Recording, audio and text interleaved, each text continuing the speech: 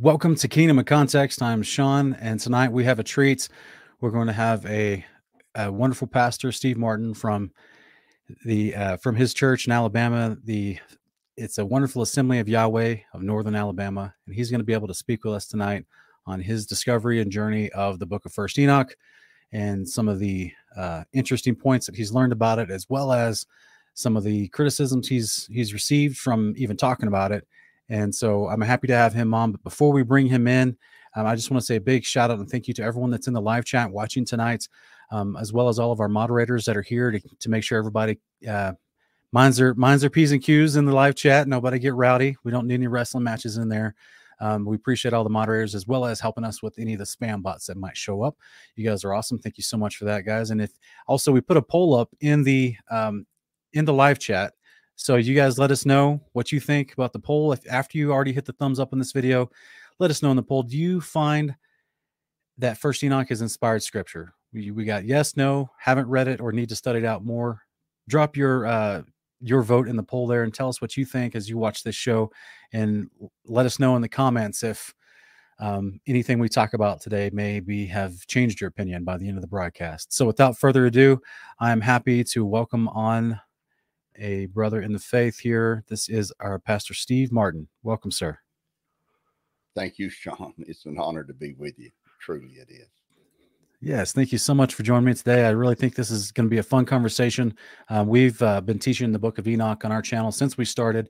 I've done debates on the book of Enoch, and I think it's a wonderful resource that tells us a lot about our Messiah. I think it would answer a lot of questions questions I had growing up, that this book really helped me with. And so, but without further ado, we actually have a special surprise for everybody here. We have a special guest tonight that's going to join the conversation with Pastor Steve and I. And this is our brother from Ministers of the New Covenant, Matthew Janzen. Shalom, welcome, shalom, brother. Everybody. Hey, I'm excited to be here, Brother Sean. One of my favorite brothers, Brother Sean, and one of my favorite new pastors out of North Alabama, Pastor Steve. I saw him last week for the first time teaching on his first Enoch scripture, which I haven't come to a decision on yet. But I knew I could just sense in my spirit. The scripture talks about the discerning of spirits being a spiritual gift. And I could sense that he was a brother in Yahweh and a good elder. I just knew it right from the start. I was impressed with how he handled criticism against opposition, some of the same opposition that I've had to deal with in the past. But I was also impressed with his teaching skills. And so I was telling him before the show started, Proverbs 27 verse 2 says, let another man's lips praise thee and not thine own. And so I'm giving him some praise, honor where honor is due. Leviticus 19:32 says we're supposed to stand up before the gray-headed man, and that refers to the elder's gray beard. And so you see, Brother Steve's older than me and Sean. He's got the gray hair. But I'm blessed to be here, Sean. Thank you for allowing me to come on. I won't have a whole lot to add, but I did want to come on to express my gratitude for Elder Steve and also for you, Brother Sean, for all the work that you do in the ministry. And hopefully I can learn some things. I think I can stay on here tonight till probably 8 o'clock. So I'm very excited, and I might chime in here and there. Okay. Yeah. Who knows? By the end of this broadcast, you may be voting in the poll that your thoughts have changed. Who knows? Pastor Steve, I want to give you a few minutes to go ahead and just let the audience know a little bit about you. You're welcome to tell us, whatever you would like to share, whatever you think they need to know. The floor is yours. Well, thank you. You mentioned my gray hair. Let me begin by saying how excited I was to discover you two guys, and I didn't discover you till last week. But to see young men who know far more than I do, and I'm just really getting into this, but to see young men who've latched onto this, it thrills me to know that. Our assembly, to see young people in it, to see children in it who have never been exposed to Christmas or Easter or any other pagan holiday, who've grown up in this, who love Sukkot, who love the Moedim. I do appreciate and I'm thrilled to see young people, young men doing what you guys do. Thank y'all very much. Sure. I grew up in a Southern Baptist church. I started pastoring Southern Baptist churches when I was 20 years old. For the several years there, I was always either studying. I was at Sanford University, a Southern Baptist school, so I was either always studying for a class or studying for a sermon. I, preached Sunday morning, Sunday night, Wednesday night. I taught Sunday school classes. I taught training union classes. So I was always studying for what I was going to teach. And it wasn't until I graduated from Sanford University, literally, that I began to read the Bible for myself. Wow. And that was life-changing. And it made life tough at times, but that was life-changing. And we moved to Huntsville, Alabama 20 years ago. And when we started our work here, we really started as a Word of Faith work. I came here from Fort Worth, Texas, where I had been an associate pastor with a renowned Word of Faith minister, a national evangelist. And so I moved here and started a Word of Faith church. But again, just reading the Bible, we have just been what we call on a journey. Discovering the Sabbath was the first thing we did. Well, actually, discovering the name was the first thing we did. And then we began to discover the Sabbath. And from the Sabbath, we moved into the other Moedim.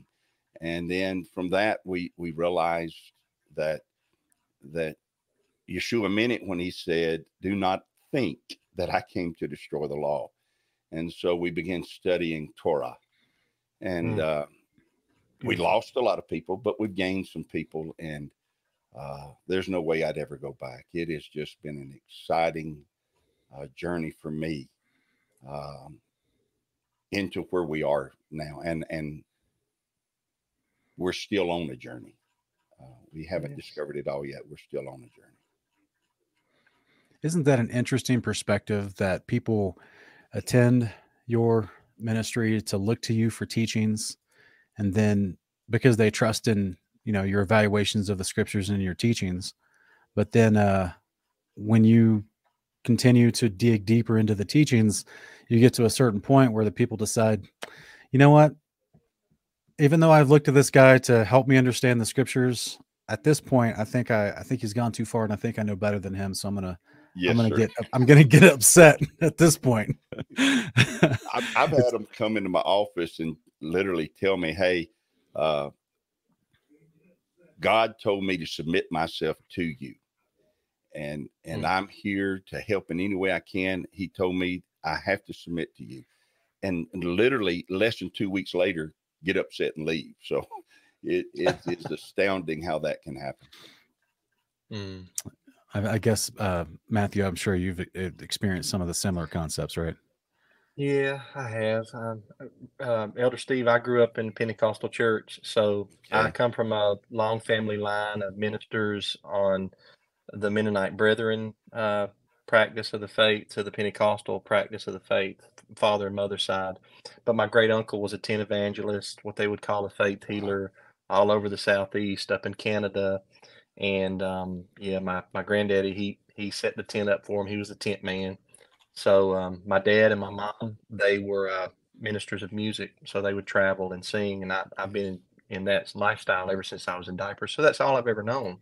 Right. And when I turned, I met my now wife, who I've been married to, praise Yahweh, for 25 years. But I met her back when I was 16, and she changed my whole life, both in the natural and in the spiritual. And I started studying the Bible with her father, and her father was like one of the spearheads for what some people sometimes derogatorily call the sacred name movement. But it's just people that recognize that, the Creator has a name, Yahweh. And I started studying with him, and it was the name and the Sabbath and the feast days. And then I go back to my pastors, and they would say one thing, and it was based on emotion and experience. And I'd go to my dad-in-law, who's just a meek and mild man, and he would say, "Well, let's look at this scripture." And we go over that scripture. Let's look at this scripture. And I remember him going over Deuteronomy 13 with me, where if a prophet or a dreamer of dreams riseth up from among thee and showeth thee a sign or a wonder, and it come to pass, but he doesn't speak in the name Yahweh, and he doesn't teach people to obey the law of Yahweh, don't follow that prophet, because Yahweh's testing you to see whether you're going to love him or that prophet. And so I eventually left that church and got married, and now 5 children and 5 grandbabies later.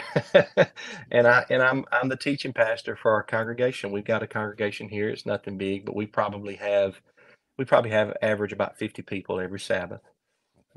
So I think we had 130, 135 for Sukkot last year. So that was a blessing. But Yahweh is good. He's good. This isn't a popular walk, but I'm not in a popularity contest, right? We just want to serve the Creator. Yes, sir. That's right.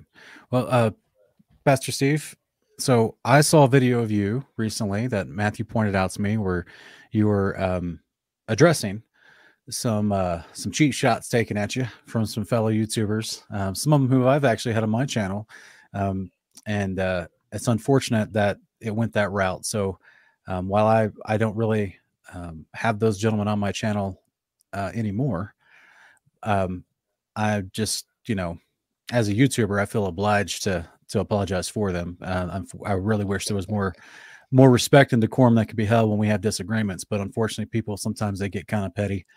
And but you would try to address that, and just not simply the cheap shots, but more along the lines of the academic argument that was being made. And I thought you did a really well-rounded job on trying to present the research you'd done on how we got our Bible. And so this is where I've always lovingly said on this channel that it feels like when you first become a believer, after you go over some of the basics of your faith, you should take a class on how we got our actual Bible throughout history. Because a lot of people just don't know it, and they think that the KJV is the only Bible that's ever been printed ever. It's amazing. And while there's some benefits to that translation, there's benefits to other translations, and I think that it's people always ask me in the comments or in emails, which translation do you recommend? And I say as many as you can get your hands on. Try to cross compare and cross reference all of them if you can, because there's good and bad in all of them, Right. And so a lot of people don't realize, because they've stayed away from, they hear derogatory terms like you try to address, where they talk about these terms like apocryphal and deuterocanonical or even pseudepigraphal. And they never truly look up the definition. They just hear the word used quickly in a conversation to denigrate another piece of writing that said, well, it wasn't canonized because it was pseudepigraphal. And you're like, okay, well, technically, if they attribute that work, that's what pseudepigraphal means. It's a work that's attributed to somebody else. So therefore it's spurious authorship, or they think basically. But people, when you start to dig into how you really get your Bible, you start realizing, oh, wait a minute. Supposedly Baruch wrote Jeremiah, but yet we called it Jeremiah. Is that pseudepigraphal? So Baruch was the scribe and priest of Jeremiah. Right. And in the same way, you're like, well, so how are we technically defining these terms? It becomes very malleable, very subjective in how they use these to create a derogatory sense, to scare people away from reading some of these other books. And so that's where I was just kind of like that stubborn guy, where I was just like, well, look, I know people don't like this book, but that just kind of makes me want to read it all the more to see what exactly they don't like about it. And I started reading the book of First Enoch and studying it many years ago, almost 10 years ago now. And I started to realize this book has got some nuggets in it that line up with the actual scriptures. Why is no one talking about this? The Song of Solomon, I struggle with that book. Like, I don't, I get you. I don't see Messiah in that book. I don't see prophecy that I can test in that book. I don't see historical information about Israel that might come to validate any other thing in the scriptures. I see a highly poetic book describing love relationships. And so, but the book of First Enoch, my goodness, right off the bat, first page, written to a remote and distant generation going through tribulation. It's just makes this audacious claim right off the bat. As everyone can see on screen, I have on screen here our book of First Enoch that we've published, and we have Drew from Green Pond Creative has done wonderful artwork with this book, as you can see on the front cover there. And we try to include some key elements from the book of First Enoch on the actual front cover, which is it does describe the flood. It introduces Methuselah and Noah and Lamech. It talks about the angels, the rebellious watchers that came down and took wives of whom they chose, just like Genesis talks about. It talks about the Nephilim and describes who they are, that they were the children of this unholy union between rebellious watchers and human women. And as well as this unique part at the bottom of this book at the front cover that a lot of people don't really ask me about, because I wonder if people have, read to the back of the book. But towards some of the back chapters there at the front cover of this book, I had Drew draw this moment here where Noah actually goes to visit Enoch at the garden. And this is where I've done extensive timelines on my channel showing the validity of the book of Enoch, and that because a lot of people immediately go to Hebrews 11:5 and they say, well, Enoch did not see death. And they don't look into the Greek of that word translated and match it up with Genesis 5:23 to talk about Enoch being taken by God. And then you look into Jubilees and you see a greater explanation of Enoch was actually taken into the garden to be away from all the corruption and the gardeners that was happening outside, so he could actually literally, as a scribe, because he's called a priest, he would scribe down the transgressions happening on the earth so that they would be properly condemned legally according to the Torah for judgment of the flood. So like all of it synchronistically comes together to paint this wonderful coherent picture of God's consistent ways, abiding by law and having to deal in righteous judgment against those who transgressed his law. Enoch was a massive part of that. And so I've even done other videos on my channel where we try to show the timeline of lifespans from Genesis 5, from Jubilees, as well as from what the book of First Enoch shares with us, that Noah was actually still a young man and still alive, or had already been born at the tail end of Enoch's life. And so we can talk about this. I'm just throwing out a whole bunch of ideas to give us some fun stuff to talk about. Right. There is a unique, I'm going to put this on screen real quick because this is a unique little chart that I tried to put together to show us real quick here. One second here, if I can find what screen it's on so I can share it. I don't know why it's not showing it. Here, let me just do this then. I don't know why that's not popping up. Why is it not popping up? Let me try this. All right, can y'all see that? Yes. Mm-hmm. This little timeline chart I put together just to show when we add in what Jubilees tells us about Enoch and how he was taken back into the garden, and that's where he spent the 300 years with the angels. Mm-hmm. You see an overlap that he didn't die at 365. That was when he was removed from being around the rest of mankind and was taken into the garden to spend time with the angels. You start to see there's a 200-year overlap. Noah's already been born.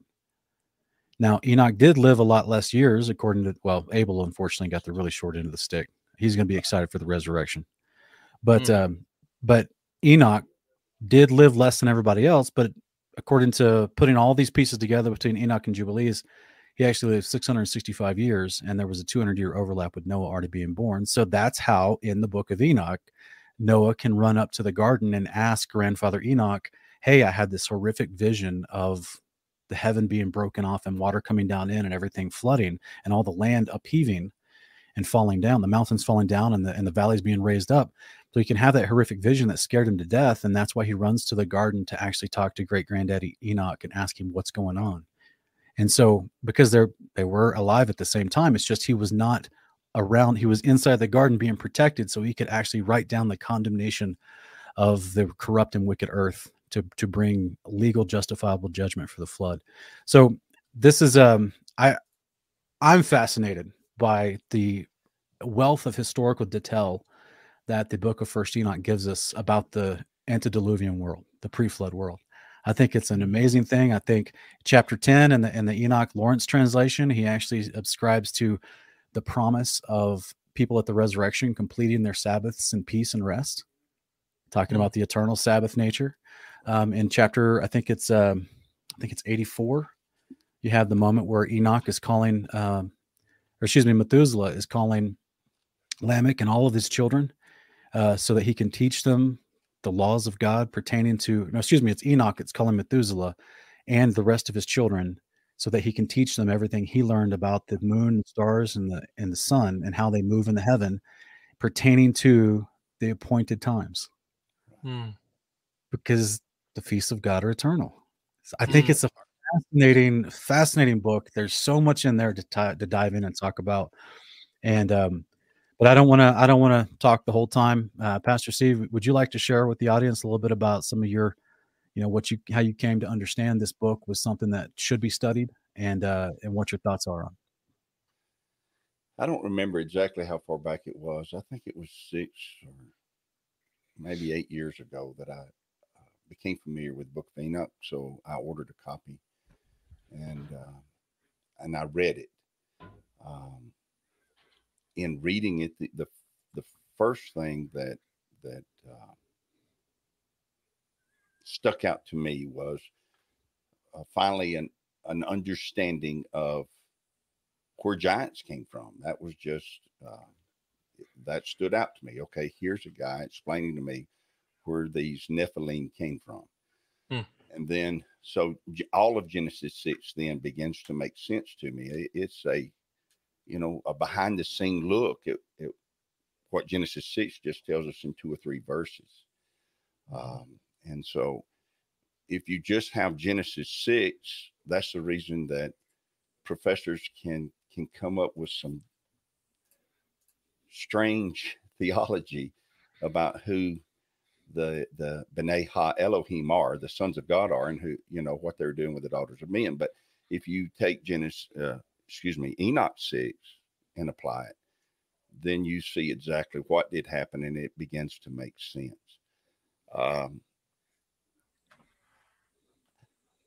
Those are the first things that stood out to me, but the most forceful thing that stood out to me as I read the Book of Enoch was for the first time in my life, and I'd been in church all my life, been preaching for a long time. For the first time in my life, I understood where demons came from, what a demon is, what they do, where they came from. And that's significant information. And the conspiracy theory is, okay, I can see now why the devil, why Satan, why his kingdom would not want this book to be known, because it pulls the veil back, lets you see him, lets you understand demons, lets you understand, what believers can and can't do concerning them. As you go back and you read the Gospels, to me, it never made sense that, a demon would say to the Messiah, have you come to torment us before our time? But well, what does that mean? One of Pastor Steve, I'm so sorry to interrupt you. We're getting quite a few comments in the live chat saying they can't hear you. Is there a way to maybe scoot your mic a little closer to you? Yes, sir. That is not a problem I've ever had before. So find out if that's any better. Well, I'm trying to be accommodating to the crowd. I can hear you just fine in the studio, but they're saying they can't hear you. All right. So yeah, I told you I've never done anything like this before, so it's a little nerve-wracking. Okay. It's okay. It's okay. You were talking about the pulling the veil back on Satan there. Yeah, in Luke, the Gadarene demoniac, when he's dealing with them, they say, I adjure you by God that you torment me not. And so my understanding of that word adjure is, to set a limit on, to put a fence around. So that this demon or demons are saying to the Messiah, we're putting a fence around you, putting a limit on you as to what you can do. And we're doing it by God, that you do not torment us. And then you go back in Matthew and look where it says before our time. Well, when you read the Book of Enoch, all of that makes perfect sense, because Enoch explains, where's it at? But he explains that they would not be judged until the end of days. He says they're going to destroy. They're going to do all kind of horrible works in the earth, but they're not going to be judged till the end of days. And they are quoting that passage out of Enoch when they're talking to the Messiah, when he confronts them. So those kind of things just begin to shake my foundation. And I think shake my foundation may not be the right word, bring understanding to me that I didn't have before. And then you can't read the book of Enoch very long before you begin to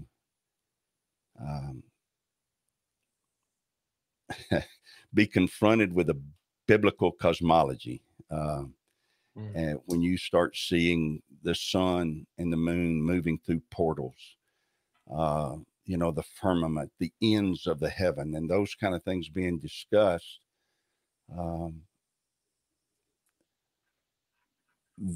those things caused me to take the book of Enoch and kind of set it aside for a while, because we were discovering so many things on our journey that were challenging for us, keeping Passover, keeping unleavened bread, keeping first fruits, keeping,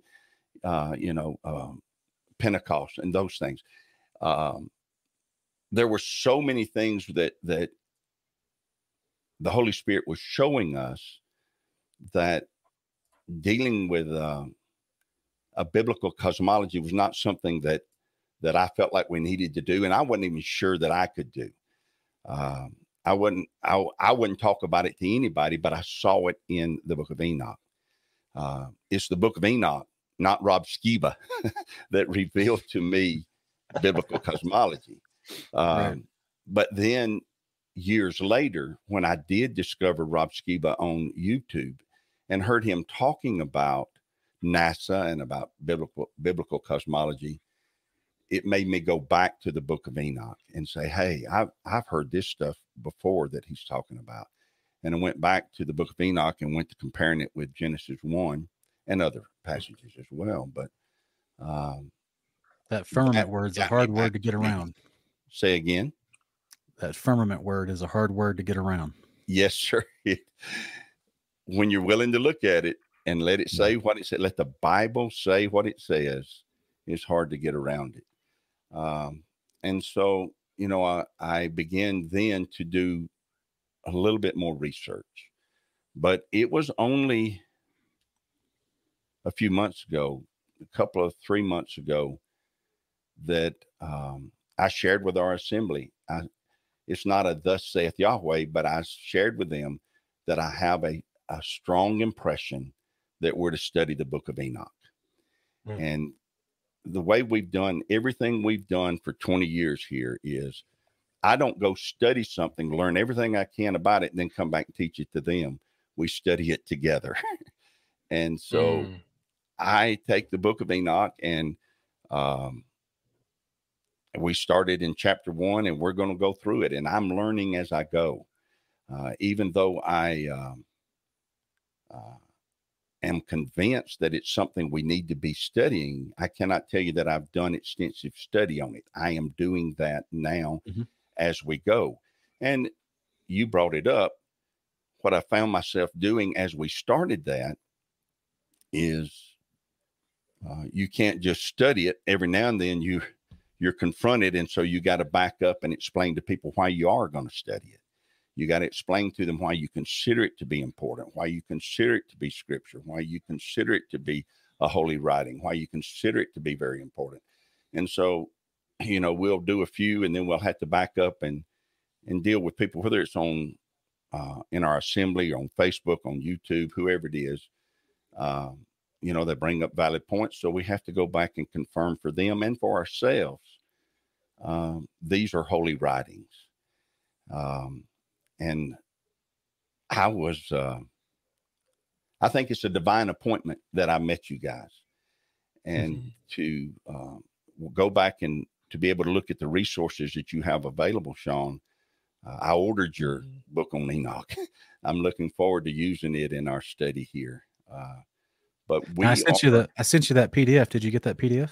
I did get that PDF. Okay. Yes, sir. So you can peruse it before you get the physical hard copy, and yes, when you sir. have time, but or just share it as a resource to whomever you'd like. Yes, sir. Well, I not how far have you rambled there? I just wanted. I'm excited about reading the Book of Enoch.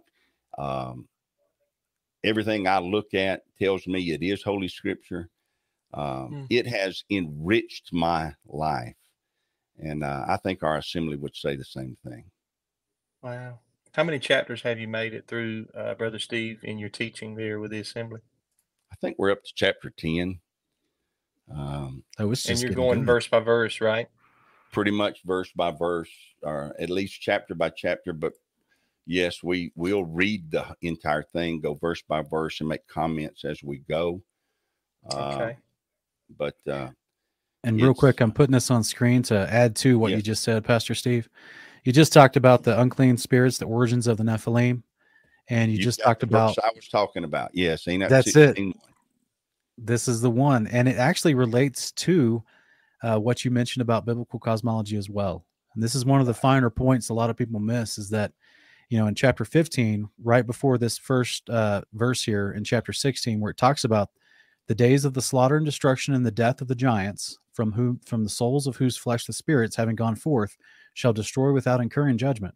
Therefore they shall destroy until the day of consummation, the great judgment in which the age shall be consummated over the watchers and the godless. Truly it shall be wholly consummated. Now that terminology of the age being consummated, we also see in the book of Second Ezra and in the book of Baruch, the Apocalypse of Baruch, books that were also used to be in our American canon that are no longer published traditionally. They're still in the Catholic Bibles. So that's there's continuity there of eschatology and even the verbiage describing that eschatology. And so it does blatantly tell you this is why they're still out roaming around, oppressing, attacking, tormenting, and trying to possess these. Their time, their appointed time. Yes, they do. And that, just like you said so accurately, in Matthew and that's why they would plead with Yeshua, please do not torment us before the appointed time. So right. And I think that's fascinating because it tells you in chapter 15 that the angels whom the rebellious angels who took wives and produced these unclean spirits, these giants, now they were giants when they had a body, but when they lost their body, they then become these unclean spirits that run around. Evil spirits, right. And the reason for that is because of the creation model. So we don't live on a ball in space. These things can't just go to Alpha Centauri or the Andromeda Galaxy, or they have to stay here. This is what First Enoch 15 talks about, is they have to be here because they were born upon the earth. And so upon the earth, they shall stay until their judgment, just like the angels in heaven were created in heaven. And that's why they were reprimanded for trying to come cohabitate on earth. It's not appointed for them to do that. So in the same way, it's not appointed for these unclean spirits to go to heaven or to go anywhere else. They were born upon the earth and they have to stick around. And so this is what's so fascinating about being in this enclosed firmament. I almost wonder if it's some sort of barrier that they themselves can't actually cross, even if they had the technology or the ability to, because they're literally trapped here.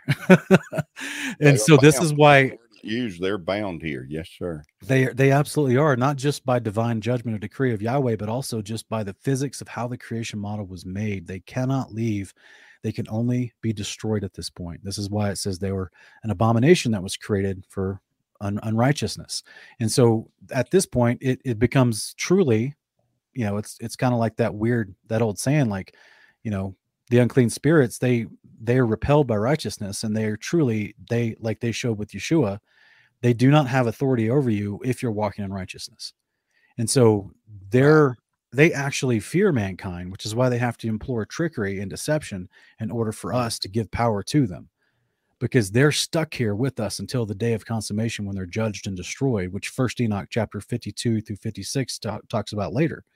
And so I think it's a fascinating concept that just shows you all this propaganda that NASA shows you, trying to sell people in this dream of leaving Earth and going to someplace else. And that's their overall mission. They even glorify it with, oh, well, it's such a moral virtue that we should go explore the heavens so we might learn the answers of the universe and of creation. And you're like, I got all the answers in my Heavenly Father's word he gave to me through trusted prophets. I'm good. I don't need to go explore outside of this enclosure. My enclosure is beautiful. It's where I was made. It's what I get to inherit. The meek inherit the earth. So these guys are trying to steal my inheritance. So this is for a long time, is that the devil doesn't get the earth. It's ours. It's ours. We get to inherit it. They're the ones that, the wicked are the ones that have to leave. The unrighteous are the ones that are taken out. So amen. Yes. Amen. Yeah, it's all connected. And I think it's a beautiful book in case anyone's never read it, that's listening out there. It starts off just right off the bat, preaching the day of the Lord, which I think is amazing. Preaching the coming of the Most High on earth, where he takes out the godless and the resurrected happen. It's an amazing moment. It's an amazing, just trying to get your attention right off the bat. And if that wasn't enough for you, then he's going to introduce rebellious angels. He's going to do a flashback to the past and introduce rebellious angels and their unholy offspring that tormented and oppressed and attacked and then turned on mankind towards cannibalistic lawlessness, even on the animals. And so there's just so much introduced there that modern scholars try to hand wave dismiss, and they just say, well, that's just, aspects of Hellenization, because it was written, because the earliest copy we found of First Enoch is in the 3rd century BC. So that's just a Second Temple Hellenized text that took over a lot of ideas from ancient Greek mythology. And I'm like, that's not, Jude didn't think so when he was quoting from it. You know what I mean? He thought it was truly his ancestors of the Hebrew lineage that had written this, and that it was valid scripture. We also try to remind people there's some thematic concepts in the book of First Enoch that are not mentioned in the Old Testament, but Yeshua is teaching on these concepts that you don't find anywhere else than just in the book of Enoch. And that is from chapter 15, when those rebellious watchers are being reprimanded through Enoch, and they're being told, you were not appointed wives. You were created in heaven, living the holy life. You were not appointed wives, but you came down here and took wives and started having your own little families. And that you're obeying your commission as a created angel. You're supposed to be a ministering servant that comes to help those inheriting salvation. And then you go back home. You know what I mean? Like your home is up there. You're not supposed to come down here. And of course, once they were down here having rebellious offspring, giant babies, they also were teaching men lawlessness of all other forms. So Yeshua in Matthew 22 has to remind the Pharisees that at the resurrection, that will not be given in marriage or taken in marriage will be like the angels in heaven. And this is a concept that is only found verbalized through the prophet in First Enoch. And that just, is an aside to the wealth of historical evidence that we have that this manuscript was widely circulated in the days of Yeshua as well as before. Many times when, like I said, that statement earlier about the earliest dated manuscript by modern scholars for the book of Enoch is in the 3rd century BC. The average person, they think, oh, well, see, that means it was written in the 3rd century BC.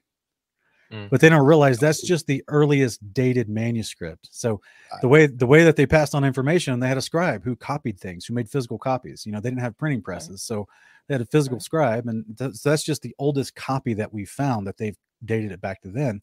But that means that doesn't assume that it was written in the 3rd century BC. So I'm actually going to put this on screen real quick, because this is a lot of people aren't familiar with how the book of Enoch is actually constructed.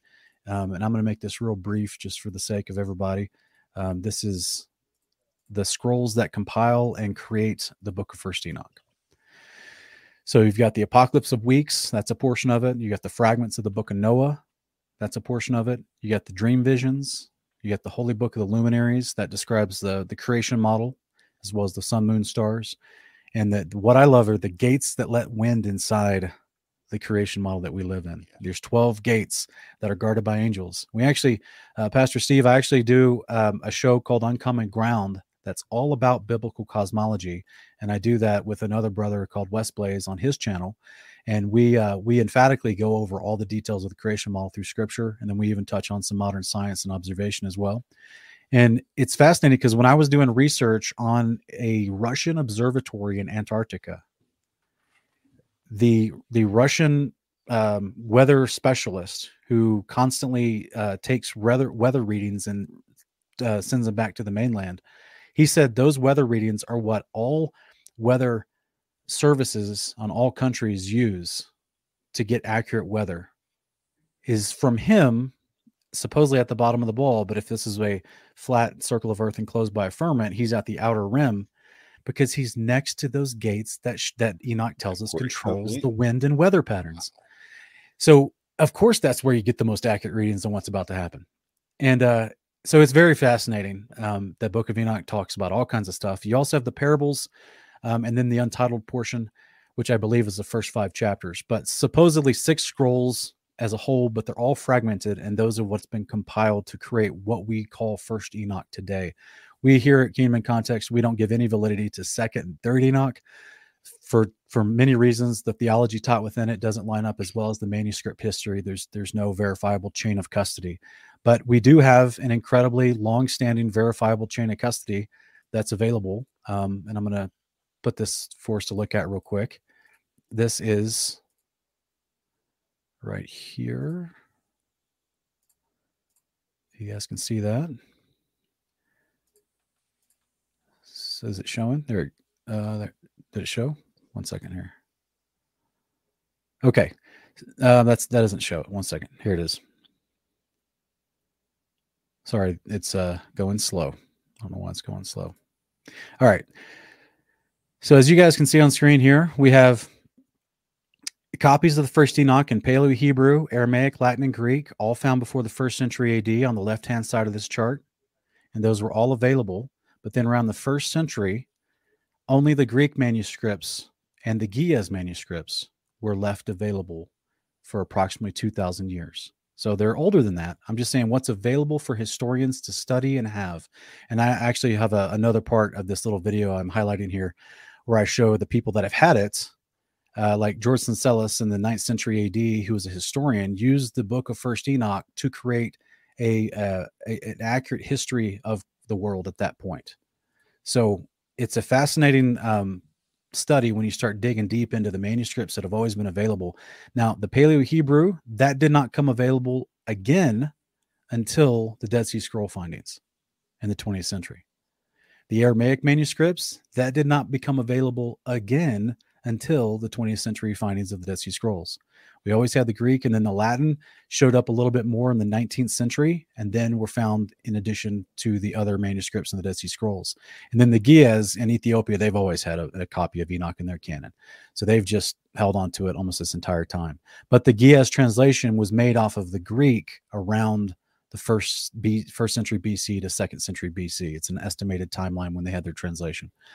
But all I'm trying to show with this is that we've had multiple copies of the Book of Enoch in multiple languages throughout history that have come and gone that are available to the public. But since the Dead Sea Scroll findings, we currently have fragments of the Paleo-Hebrew. The Aramaic copies we do have, but we can't have access to them. They've been hidden away. We just have small fragments of them. The Greek copies we still have, the Latin and the Giaz copies we still have. And it's, to me, that's amazing, because Enoch actually makes a claim in the book of First Enoch. He actually makes his own claim. So if I can find it real quick. That's not it. One second. Let me pull up this real quick for us to look at this. But he makes a claim, I think it's in chapter 108 of his book, that his book would be written and translated in different languages. And let me pull this up for people to see it real quick. I try to have a whole bunch of slides ready to show, but it was way too many to have ready.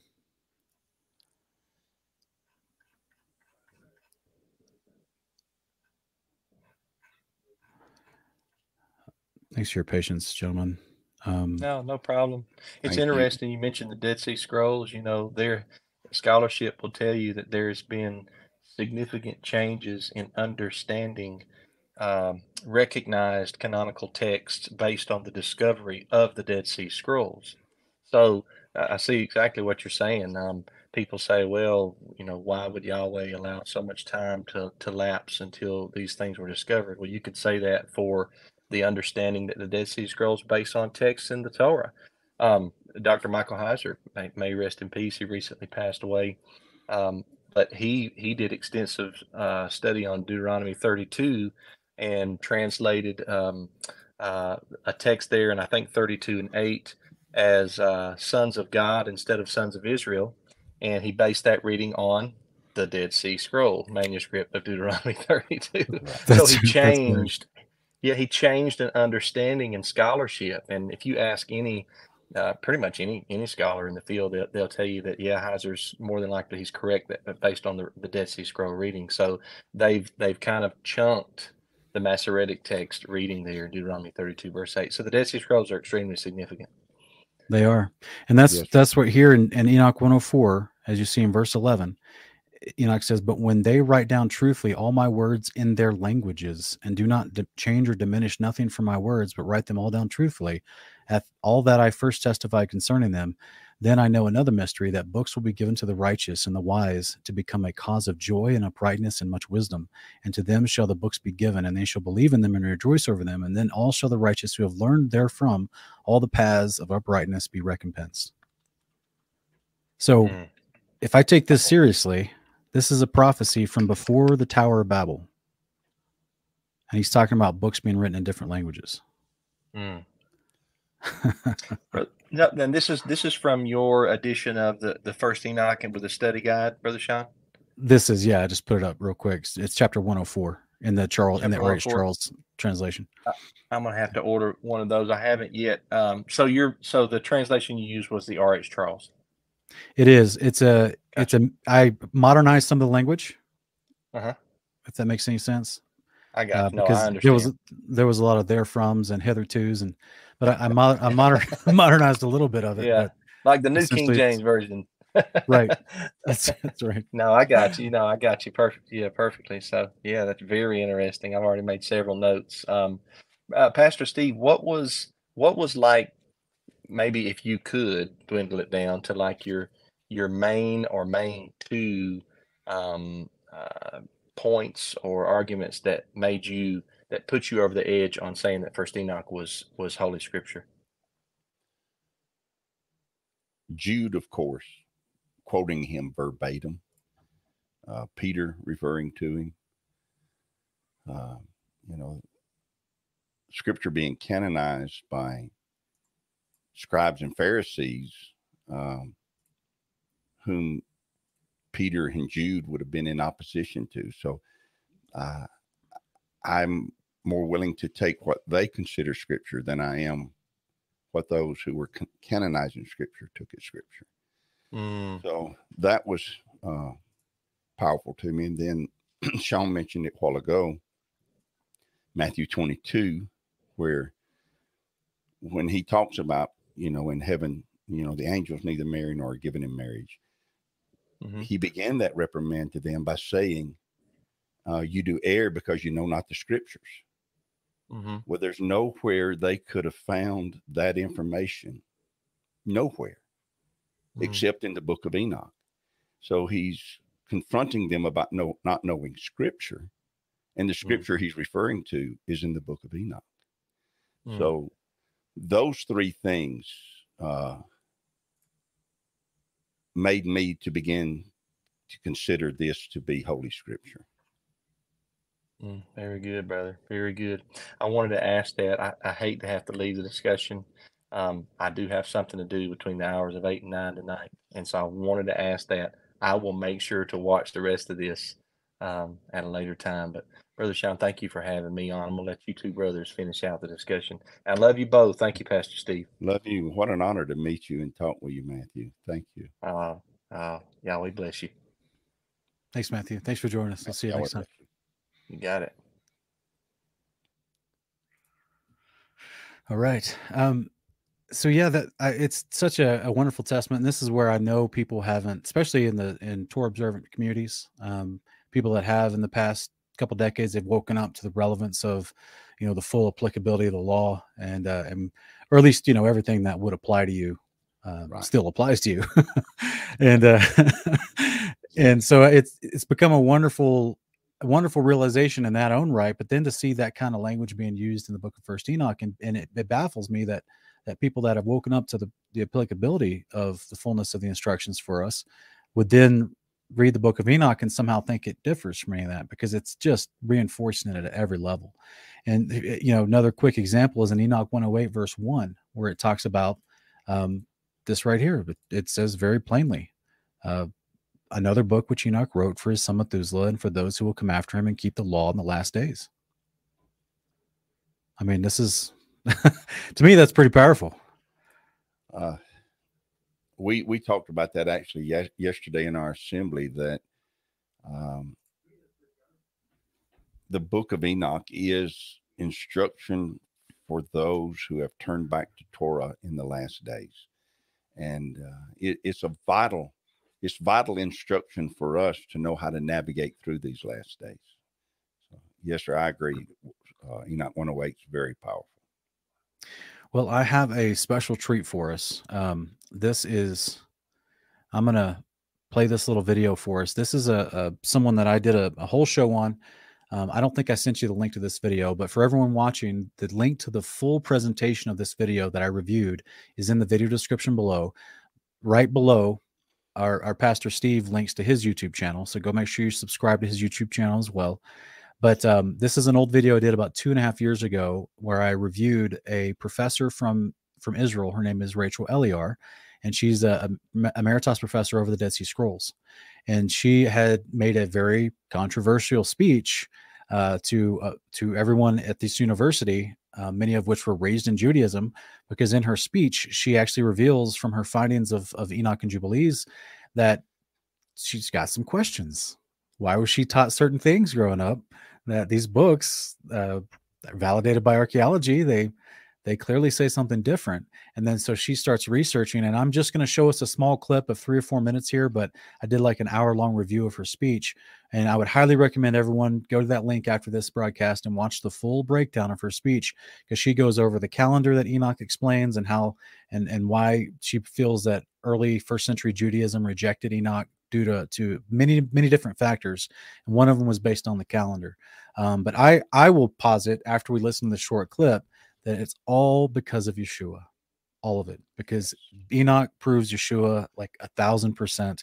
And this is, to me, this is why, Pastor, I always make the statement on my channel, on my videos, where I say, if we start teaching what the New Testament actually says and don't discount the Old Testament, right? We harmonize them because we realize the law is still applicable, because we see the disciples and Jesus teaching the Torah everywhere in the New Testament. I mean, it's just replete and abundant. It's amazing.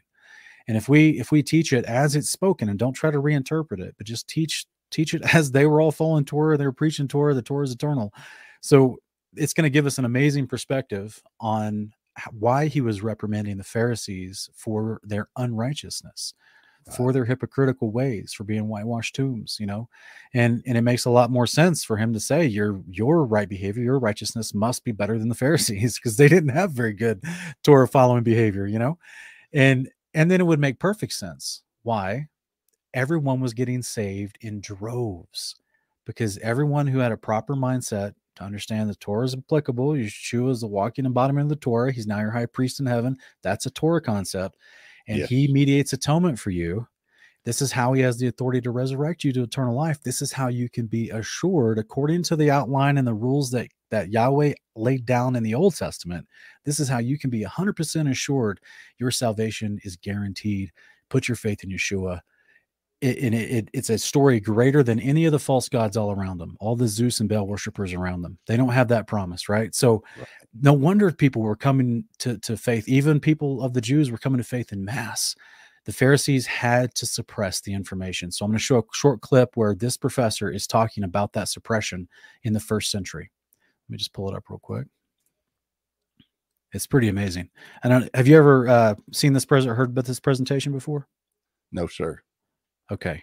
Well, like I said, you'll be tickled pink when you watch the full presentation later, because this lady, she says some amazing things. And I just always wondered if she got fired from her position or got some backlash after this presentation, because she pretty much debunks Judaism in one presentation. It's pretty amazing. Professor Rachel Eliar, Israeli professor of Jewish philosophy at the Hebrew University of Jerusalem in Jerusalem.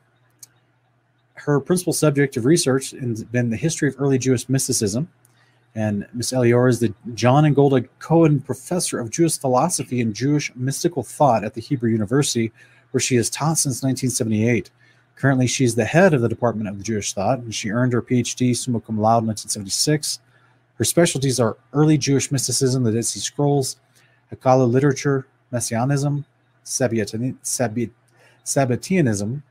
Hasidism, Chabad, Frankism, and the role of women in Jewish culture. So, guys, the reason why I'm kind of highlighting to show you who we're talking about, this lady is respected by the people that she's actually presenting information in this lecture that rubs against everything they teach. I don't know what become of this lady after this presentation, as far as, you know, if she received some sort of academic backlash because of this, but all I know is that she's presenting from her perspective, and this is why I'm presenting it. I could tell all this information she's telling you guys, I've already told you on this channel for 2.5 years, except I'm doing it through scripture. She's going to tell you from the Dead Sea Scrolls, which many of you guys know, there's lots of scripture that was buried with the Dead Sea Scrolls. And she's going to talk about those books. And she's going to talk about what's in those books and why she's kind of confused. She doesn't quite understand why the major themes of the things in the Dead Sea Scrolls that she's reading about have been ignored, dismissed, and literally censored, according to her own words, by Rabbinic Judaism for 2,000 years. In the rabbinical literature that had been written and edited and composed in the first few centuries of the Common Era. It was put into writing later, but it had been discussed and oralized and edited in the first few centuries of the Common Era. There are no angels. I'm talking on the Mishnah and the Tosefta. There are no angels. There is no paradise. There is no Enoch. There is no calendar. All what was so important for the priests is utterly unknown in the early stratas of Rabbinic Judaism. Okay, I just want to repeat this in case you can't understand her thick accent, okay? I'm sorry for stopping it too much, but I want to make sure everyone's following along. What she just said is that in that first century, early stratas or Rabbinic Judaism writings, all this stuff of great importance that she's seeing within the Dead Sea Scrolls, talking about the priesthood and angels carrying out the law in heaven, and how she's going to explain here in a little bit how the Torah was supposed to be passed on by the priesthood and how important it was.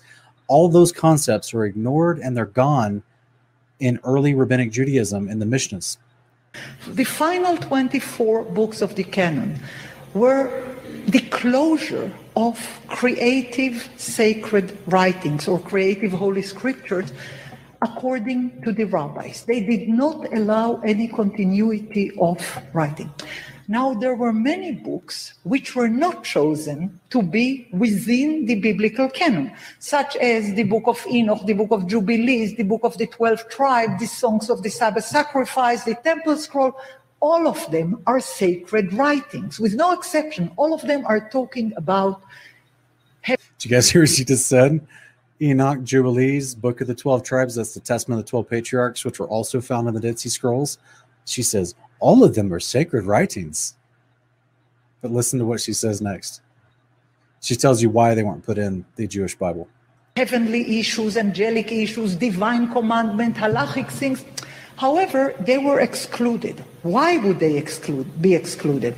Because the rabbis, so to say, had decided that any book which is focusing on priests and angels and has any allusion to this 364 days calendar would be deemed as Sfarim Chitzonim, which means the books which are left outside, the external books.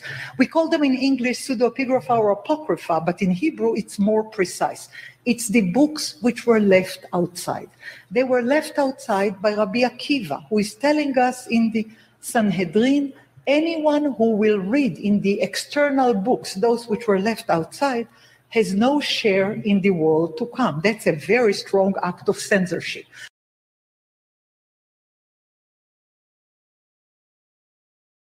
Yes, indeed. It's a very strong act of censorship.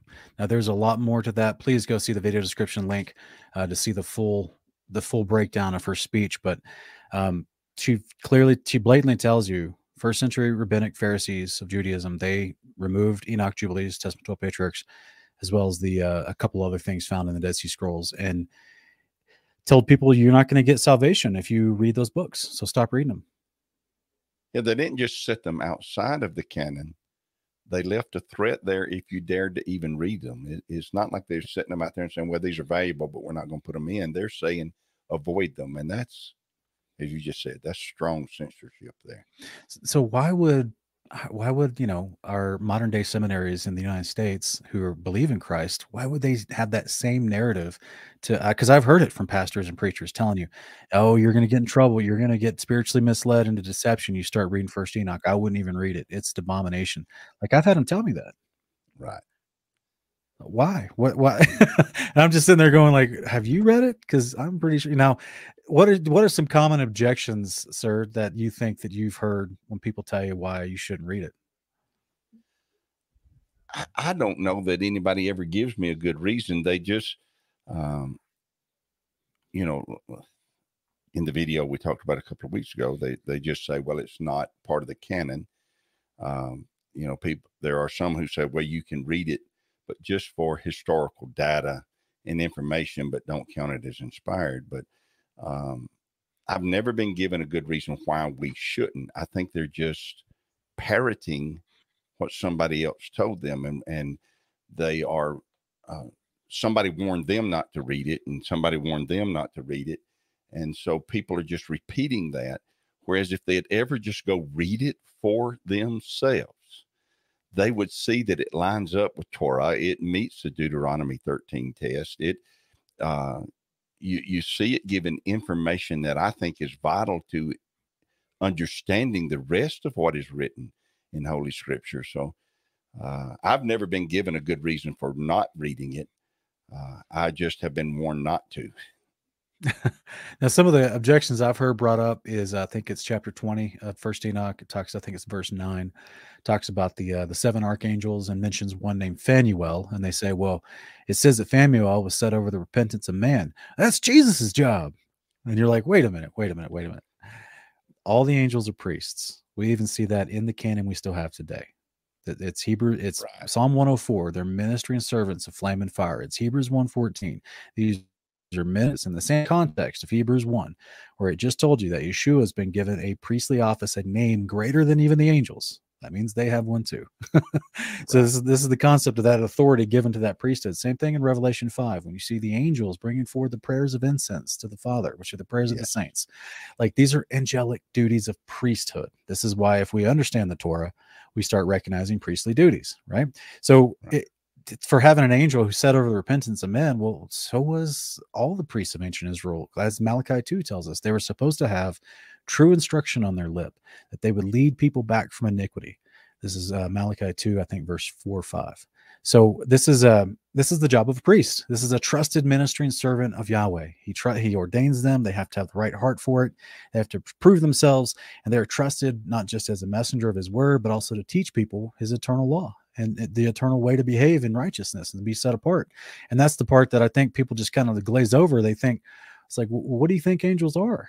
And Pastor, in modern day, I've even run into, I had a rabbi on my channel one time, and he was trying to tell me that, angels, they're not really a thing. They're not really here and there. They don't really come and go. And that's just all God in the Old Testament doing stuff. Right. And I didn't realize that was a specific leaning of ancient. We see that actually in the book of Acts. I think it's chapter 24.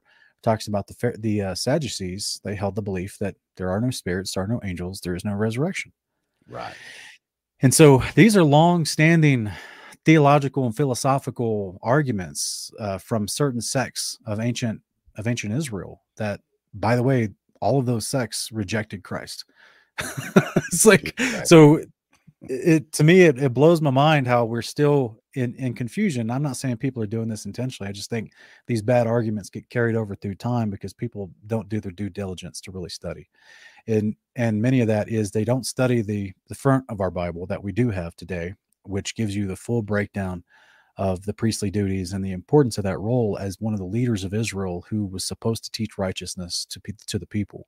And we have that in our wonderful Messiah Yeshua now, but he has angels under his command now, and this is the part I think people miss.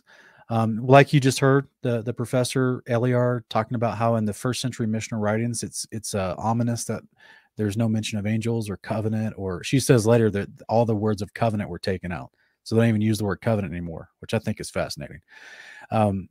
she talks about the angels aren't being mentioned. Well, why would you want to not mention angels suddenly? Well, because it points people to priestly activity, and your Messiah is now your high priest of Israel. So you don't want people understanding the role of your Messiah, and you want to diminish him and hide him. You don't want people learning about covenant. You don't want people learning about the priesthood. You want to tell them the law just showed up at Mount Sinai and was never around before then, which Jubilees destroys. Same thing with Enoch. And that's, that these are the teachings of Judaism that was being, codified stronger and stronger in the 1st century AD. And then at the appearance of Yeshua, like they had the Council of Jamnia, where they told people that they told Jews who believed in Yeshua, you can't come to synagogue anymore. So they created this stark dividing line in history, carterizing Judaism we're removing texts that would give anyone an understanding of the message of Yeshua and why is your high priest of Israel. And we're going to exclude you from our fellowship. So that means we're removing Christians at the time away from hearing the actual Torah being read so they can have their foundational understanding. So this is why you would start to see in the 2nd and 3rd century, you have people like Origen who's doing the same argument that we're doing tonight, saying, hey, I don't know why they didn't include, I can have some theories and speculations why the Jews didn't include Enoch in their canon, but it's valid. Like he's essentially saying that. I'm obviously paraphrasing, but so yeah, I apologize. I'm trying to talk too much. I'm just it's an exciting topic. I came on here to learn from you, sir. That's all right. I am thankful for the work you've done on the Book of Enoch. I have found your resources to be of great benefit to me this last week. Since I found you, I've been going over your stuff, and I'm thankful. Let me say that. I literally thanked Yahweh for you. The kingdom needs you. And I'm thankful that you're here, and I'm thankful for what you do and the anointing that is on you to do it. Well, I appreciate it, sir. I felt a strong anointing on you the moment that I saw your video, and not just because I think you're a strong preacher, but because I could clearly see there was a spirit of humility that was leading you into, in the face of opposition, realizing, okay, we need to dig here. There's something here, and that to me has always been a trait that I feel like the body needs more and more, because the rest of people I see are just theologically intimidated into either silence or to toting the traditional mainstream narratives, and not that we want to throw out tradition altogether. We understand there's some, depending on the context, there's some significance to the power and practice of certain traditions. But if those traditions completely contradict the plainly written words in Scripture, well, then I'm not going to be bound to that tradition, right? So we have to break free. The Mark 7 teaches us you don't reject the word to hold to your traditions. You reject the traditions to hold to the word. So, yeah. Yes. And so in the same way that we see the law of God, I mean, it's right there in chapter 4, talking about God gives commandment to all of creation. Even though it's using in chapter 4, 1st Enoch, it's using some analogies or some comparisons to the trees in the summertime and things like that.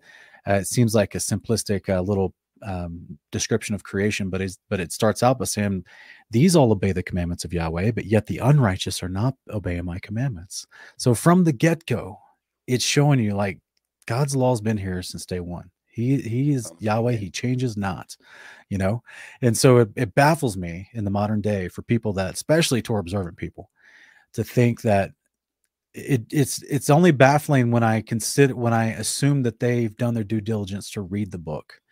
And that's the first layer. And then when I get back, I have to remind myself, okay, not everybody actually reads before they talk about a subject. So once I get past that first layer of realization, then I step into that second, deeper layer, which sometimes, good-hearted people that have studied the Bible for a long time, in certain topics, they just lean on the traditional interpretation or what they were taught at seminary, and they don't question it.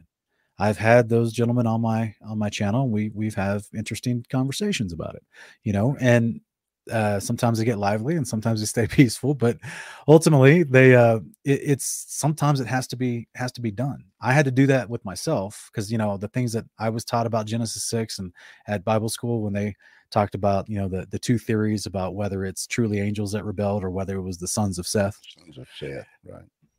So I heard that when I was at Bible college, and I thought to myself, even as a young man in my early 20s, I thought, but the text says angels, and I looked up the Hebrew. I was like, all right, well, let me make sure. Maybe there's a translation issue, and I'm like, okay, but it says Banat Elohim. That's it. It translates as a Hebrew word for angels, and then I look in a cross reference and I see, it's also used in Job chapter 1 and 2 when the angels presented themselves to God and Satan came with them. I'm like, that doesn't seem like the sons of Seth to me. Yeah, exactly. But going back to Enoch, they can make that argument and convince most people as long as they can keep most people from not reading the book of Enoch. The book of Enoch pulls the veil back, and you see there's no way these are the sons of Seth doing this. No way at all. It's impossible. Just in the grammar of the text itself, it wouldn't make sense grammatically for you to say, call suddenly other humans sons of God and then other ones regular men in the same text, and then make a big deal about them taking wives, which would be a normal thing amongst mankind for them to take wives, right? And especially in the patriarchal view of the Old Testament, to where the man was the leader of the household for theology. So if you're trying to impose this idea of the sons of Seth and how they took daughters of men because they were righteous, and the daughters of men was a reference to Cain's unrighteous line, well, for one, that's a huge assumption that everyone in Cain's line was suddenly unrighteous and reprobate. I mean, to my understanding, Cain himself is pleading, after he sinned, he's pleading for mercy, and he's pleading against to be protected from the Torah. And what I mean by that is, remember what Cain says? He's like, if anyone finds me, they're going to kill me. Right. Well, that's the law of the blood avenger. Yes. So like he knows the eternal Torah. Yes. He knows there's like, even though, and it doesn't tell us everyone who had been born at that time when this event happened, but he knows whoever's going to be born next, they're all coming from Adam. They're all related to him. They all qualify to be the blood avenger, to avenge Abel's blood. Like, he will be a hunted man. So, and since there's only one priest at the time, which I infer that it's Adam, because of the way Jubilees describes him and because of Genesis 4 account, then that means he can't go to the city of refuge and hang out with Adam, because that's where all the blood avengers would be. Yes. So that's why he has to be a wanderer on the earth, because the Torah. So like but see, even in that, Yahweh shows him mercy and makes sure that law of judgment's not carried out on him, so that he can have progeny and offspring. So there's just there's so much there. There's so much beauty in the scriptures that if we just read it and just believe what it says and take those definitions of those words and start applying it forward, you start to see that the book of Enoch was not only a vital resource to people during the days of the scriptures, but it's a profound history that people need to understand, especially for the last days. Because you can tell me what you think, Pastor, but I think that with everything they're doing in the modern day with transhumanism, they're trying to bring giants back. What do you think about that? I agree 100%. I think that, again, that's another thing that makes the book of Enoch so vital, is understanding that DNA can be altered, understanding that hybrids can be created, and as it was in the days of Noah. Well, in the days of Noah, they were these hybrid creatures roaming the earth. And I think that in the last days, it's not just going to be the unrighteousness we're used to seeing, but I think in the last days, we're going to see a rise of these hybrid beings as well. I actually think, and this is my speculation, I can't prove it from the Greek, but I speculate that in Revelation 19, when it talks about Yeshua return on the white horse and he's fighting the armies of the beast, and it says in there, as it's listing off multiple things, it says in the mighty men. And so I think that's what it's referencing, is a return of Nephilim, a return of giants, the men of renown. Yes, right. Yeah, great, because that is that word is called Gibborim in the Hebrew in the Old Testament, and so I think that it would translate it as mighty men. and it was commonly used. I know it's used in other places, like for some of David's bodyguards, but it's also commonly used for referencing the Nephilim or the giants in the Old Testament. So, but ultimately, it's a fascinating thing, because if you understand, like, to me, and you can, I'm not sure how much of our content that you've witnessed or that you've had a chance to listen to, but you're probably going to see it in that book that I sent you, the PDF of the First Enoch book, as you get further into it, all the color coding, where you're probably going to see, I color coded the Nephilim in gray, and then I color coded Apollyon and Babylon and the mechanism of that in red. And I explained in the commentary why I did that. But because, as you know, the prophecy in the book of First Enoch goes all the way up to the day of the Lord, where the coming of the Messiah. So there's a lot of events that are happening through there.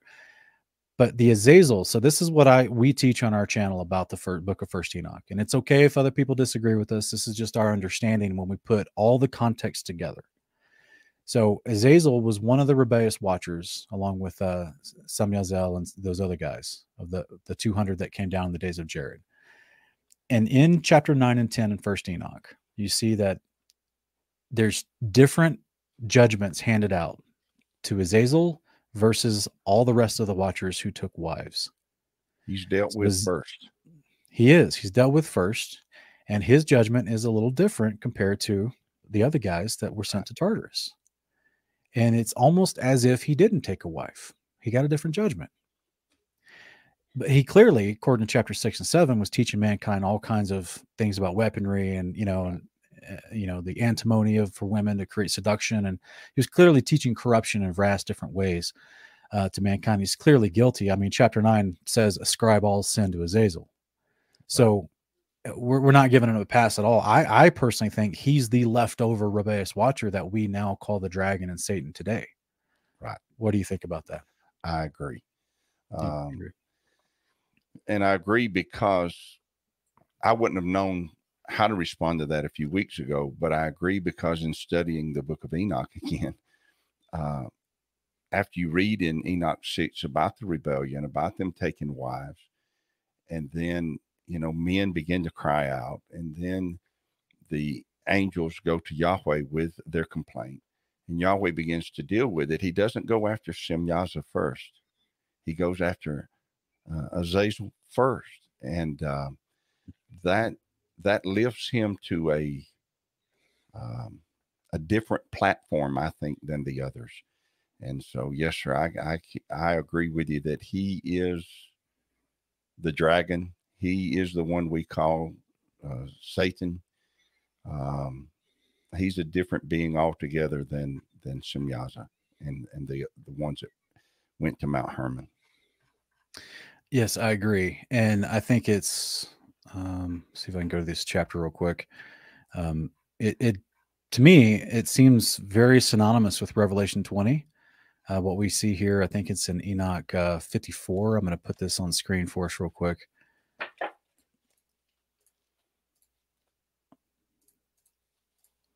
So right here in Enoch 54, where it says, and I looked and turned to another part of the earth and saw there a deep valley with burning fire. And they brought the kings and the mighty and began to cast them into this deep valley. And there mine eyes saw how they made these their instruments, iron chains of immeasurable weight. And I asked the angel of peace who went with me, saying, for whom are these chains being prepared? And he said unto me, these are being prepared for the hosts of Azazel. Now, for the audience out there listening, that means armies of Azazel. Jubilees tells us his armies were these unclean spirits that were put under his control. And so just like Azazel is a spiritual creature, he's not made of the dirt of the earth. He's an angel. He's a spirit being. But yet, clearly, whatever these chains are made of, they can actually wrap him up and hold him up. Correct. So in the same manner, they would be able to wrap up and hold up the unclean spiritual beings that are his armies, his hosts. And so that they may take them and cast them into the abyss of complete condemnation, and they shall cover their jaws and with rough stones, as the Lord of Spirits commanded. Michael and Gabriel, Raphael and Phanuel shall take hold of them on that great day and cast them on that day into the burning furnace, that the Lord of Spirits may take vengeance on them for their unrighteousness and becoming subject to Satan and leading astray those who dwell on the earth. So in the context here, the hosts of Azazel are those who became subject to Satan. So we have a correlation of Azazel being Satan and the unclean spirits being his army force, his operatives. That's the way I read it. What say you, brother? I agree with you. I don't know that I'd ever connected it to, well, I do know. I have never connected it to Revelation 20, but I think it was 2-3 weeks ago we began to talk about who this character is that to him ascribe all sin, that we find in when you're looking at Yom Kippur, this character being referenced there as well, that he is the leader of the armies. That's a great way of putting it. He is. Yeah, and that it makes sense that Revelation 13 would say that this is the dragon to whom all these people worship and look after, and then he has the authority to give the authority to the first beast and the second beast and things like that. So it's kind of a top-down authority flowing down from the dragon, from Azazel, because he's the one that's been here this whole time, causing mischief and unrighteousness and deception, and like Revelation says, who deceives the whole world. Revelation 12. This dragon character is quite the adversary, but at the same time, Yeshua just said, away from me, and he left. So we've got an even greater conqueror, and that's why we're more than conquerors through Christ, right? Because he's our king who's coming back to wrap up this rebellious angel and say, look, that's enough, when the appropriate time, at the right time. And the book of Enoch is just completely full of, in different chapters and in different ways, describing the second coming of the Messiah. So to me, that's such a powerful thing. Obviously, if you reject Messiah, like first century Judaism did, you would want to get rid of the book of First Enoch, because you don't want people realizing how relevant the book of First Enoch is to all the prophecies in Isaiah. And so this would have been an ongoing contentious argument in the first century amongst the Pharisees, who were trying to get a quote unquote closed canon, which I love what you said in your message. We were like, it's not a closed canon. They chose to close it. Right. That's a very subjective term. So yeah, it'd make perfect sense in this ongoing discussion on, well, what books are we going to claim have authority and which ones don't? Well, as they see their Yeshua problem unfolding, and people leaving Judaism to go to Yeshua, like Paul says in Galatians chapter 1, he's like, my former way of life in Judaism, and now he's following Christ. And so I think people start to realize, the Pharisees of that day would have realized, hey, we've got to lock down the information in a way so it's harder for people to go after this Messiah, because they hated Messiah. Well, you can't read the Gospels without realizing how much they hated him, and they recognized who he was. They didn't hide him because they thought he wasn't the Messiah. They hid him because I think they knew he was, and they behold, the whole world has gone after him. The envy in them made them do whatever they had to do to make him to cause people to no longer follow him. So yes, I think it was, do you remember the verse, Pastor, is it either in John chapter 7 or John chapter 8, where the Pharisees are talking? I think Nicodemus is there too, and they're saying something must be done, because if we don't do something, everyone's going to believe in him. Yes, I think it's in John 7. I could be wrong, but I don't have your recall. I'd have to get my e-sword and find it, but I know the passage that you're talking about, that the whole world's going to go after him, and they're willing to do whatever they got to do to discredit him. That's right. So we have, even in the Gospels, them sharing their evil motivation to somehow suppress Messiah. And if that means post-resurrection, they got to suppress the testimony about him, well, that's why they betrayed their fellow Jewish brethren who became Christians and turned them over to the Romans and excluded them from the synagogue and told the Romans they were an enemy of the state. Like, I'm not trying to get the ADL to shut our stream down here, but at the same time, I'm like, this is the history that's there. It's written down for us to learn. And a lot of people don't realize that the religious leaders of Judaism in the first century AD rejected Christ and persecuted his followers. And this is, Paul talks about it in Galatians, like, people coming in behind me, trying to bewitch you guys, and so, like, it was an ongoing struggle. And we see it in the book of Acts. I think it's chapter 14, maybe, where the Jews come in and stir up the people in that town, and they get Paul beat up, getting thrown out of town. And so it wasn't enough that they run him out of their town. They followed him to the next town to stir the people up there. That's right. Yeah, that's right. Against him. So they were very militant in their resistance of the Messiah and his message.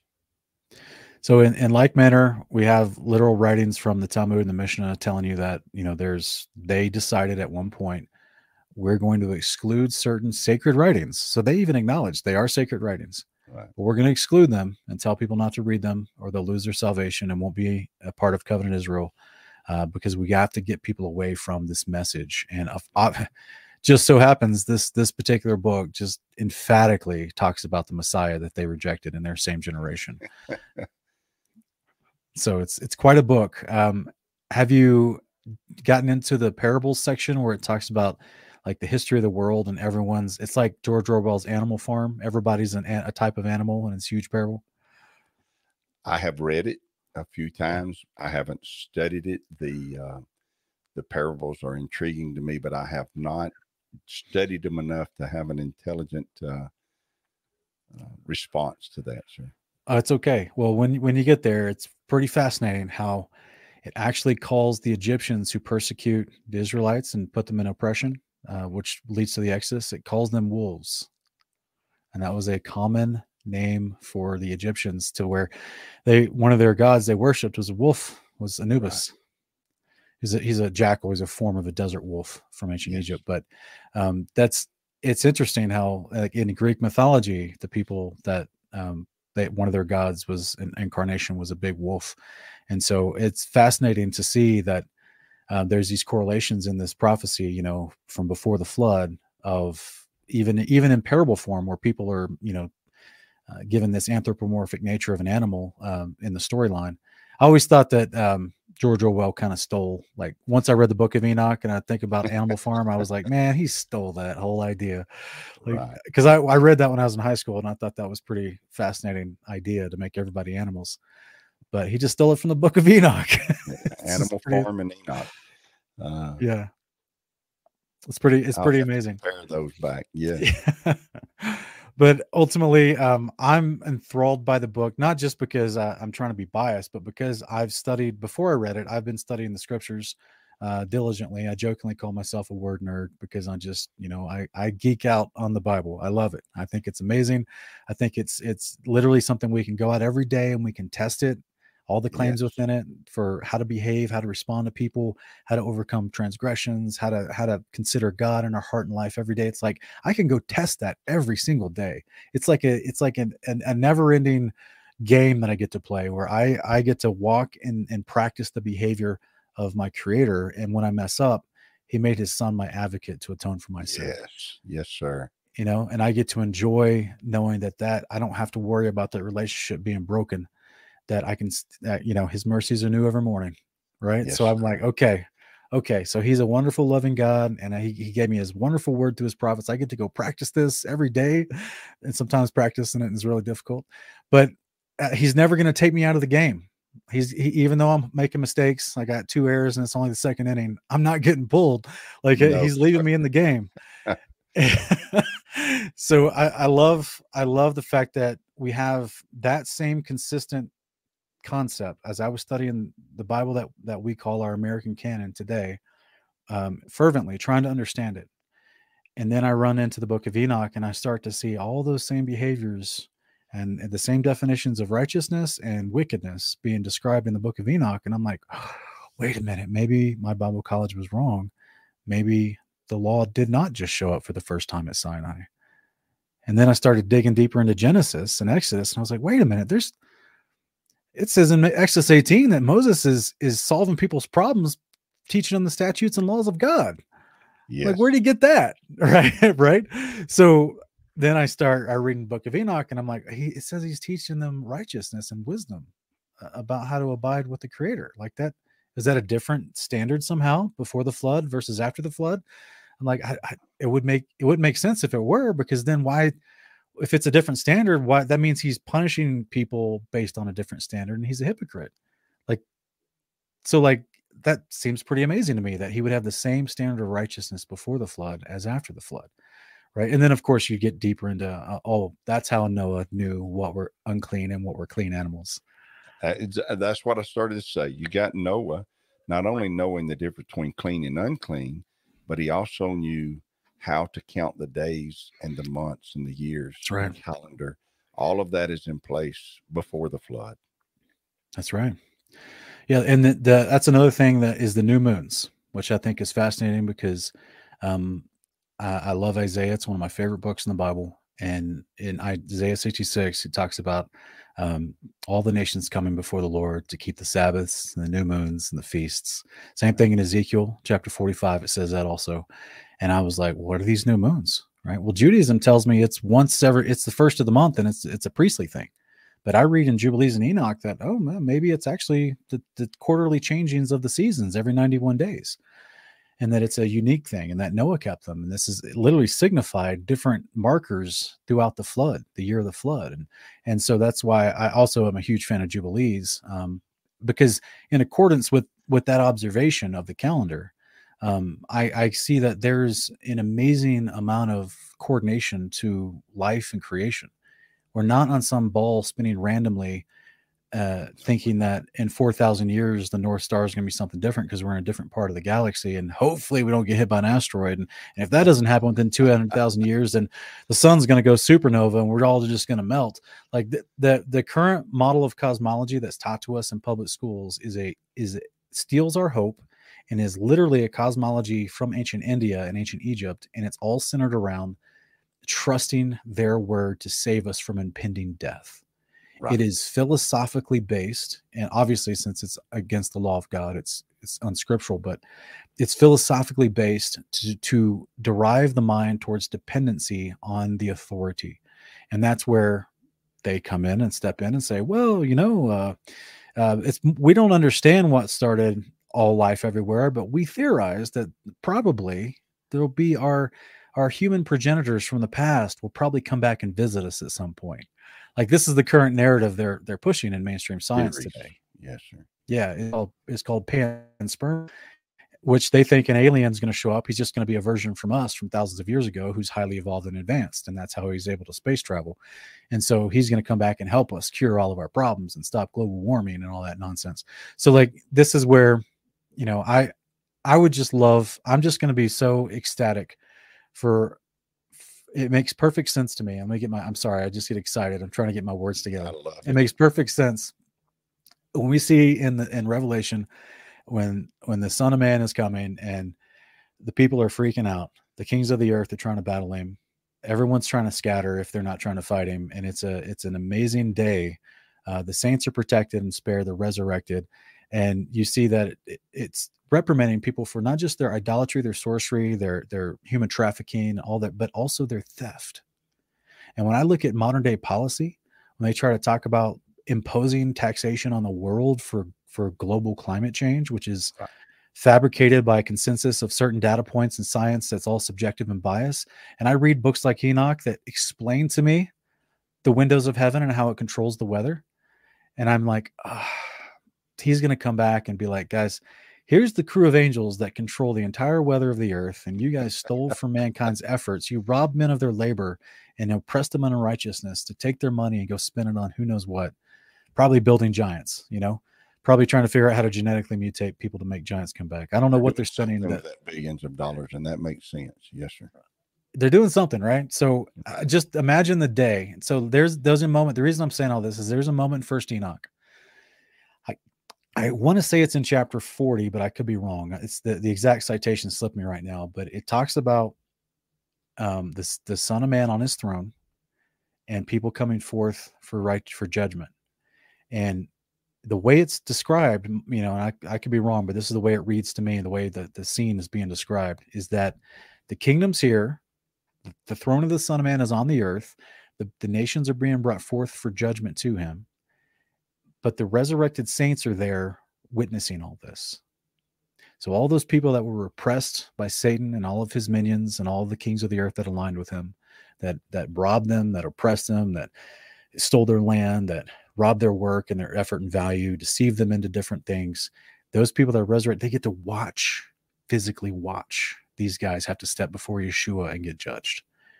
Talk about getting honored. Talk about getting that small piece of satisfaction of like, the righteous judge is dealing with the unrighteous, and I watched it happen.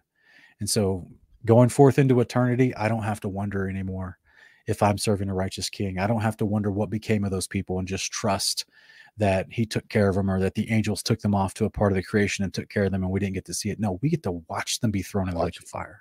Yes. Like that's amazing. And I'm not trying to say it sound, vindictive or sadistic. I'm just meaning like that's a natural inclination that is put into the heart of man that wants justice.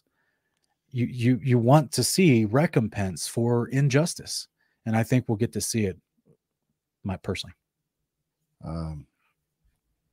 it is on the inside of us. Of whether even in a movie, you don't want to see the bad guy win. You want to see the good guy win, and so it's in us that justice has to be done, and our Elohim is a righteous judge. So I agree with you 100%, sir. Well, sir, I really appreciate it. I don't want to keep you too long. I do want to thank you for listening to me talk. I didn't mean to talk so much. But you already gave an incredible sermon on this book, and I just wanted to encourage you to say, it's just the beginning. You're going to get even more flack from this book. I did debates on this book. We get letters from people telling us that we're heretics and in sin because we read and talk about this book. And we get, even though, as you've heard tonight, it only leads me to magnify my Messiah and how amazing the Father and the Son are, and how they're going to clean up all the problems we see. It is promised, and it's everywhere in the book of Enoch. For some people, that doesn't matter. The moment they hear the words Enoch, they think apocrypha, pseudepigrapha, like it's a horrible book. It can't be. It's not in the canon. I had a professor of theology on a couple of weeks ago. He's a professor in Tennessee, and I asked him at one point, because the canonization concept came up, and I asked him. I said, "So that Enoch and Jubilees wasn't put in the canon?" And he's like, "No, they weren't put in the canon. They're not a part of the holy inspired scripture put in canon." I was like, "Okay, well, do you know that there's been different canons throughout time?" And he was like, "Well, yeah." I said, "So like in the 2nd century, they chose a bunch of books. And then about 100 years later, they had a different canonization council and they chose different books." and I was like, "So which one was inspired scripture? Or is it just that these are collections of books decreed upon by men and not God?" Right. So then, sir, if you haven't already found on our channel, I do a show called Honor of Kings.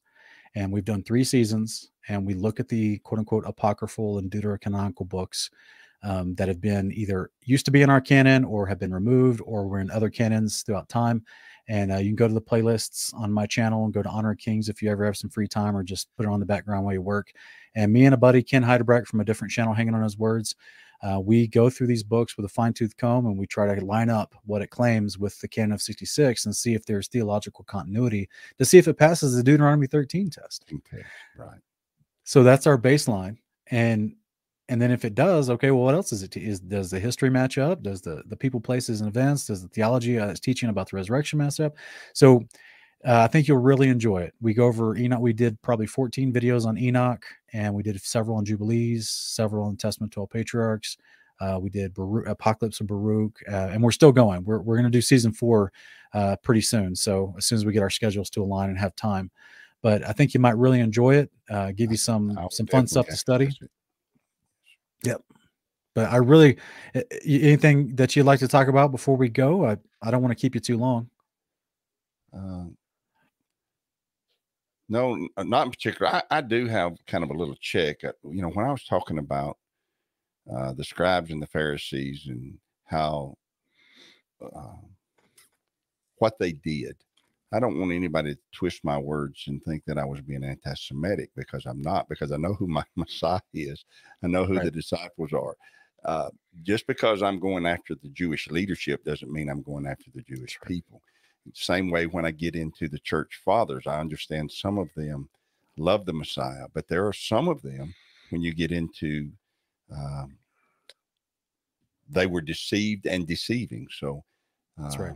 That doesn't make me against all church fathers, and it doesn't make me against the Jewish people because I didn't like what the scribes and Pharisees were doing. So I'd just like to clarify that point before we close. But I didn't take you wrong on it. I think you're right. Yeah.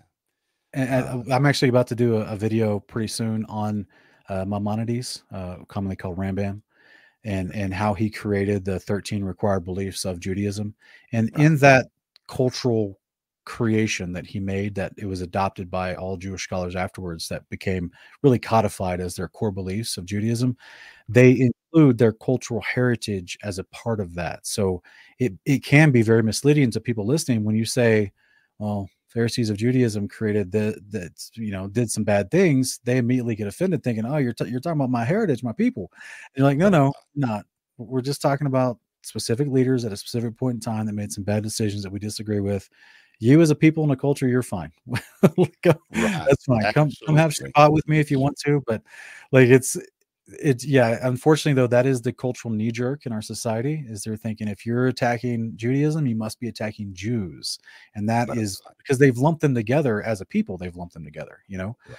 And so I understand. I appreciate you bringing that up. So to clarify for anybody watching. Yeah. Again, I appreciate you taking the time to talk to me, and all the resources you've put out there are phenomenal, and I am going to use them. So thank you very much, Sean. Yes, sir. I will.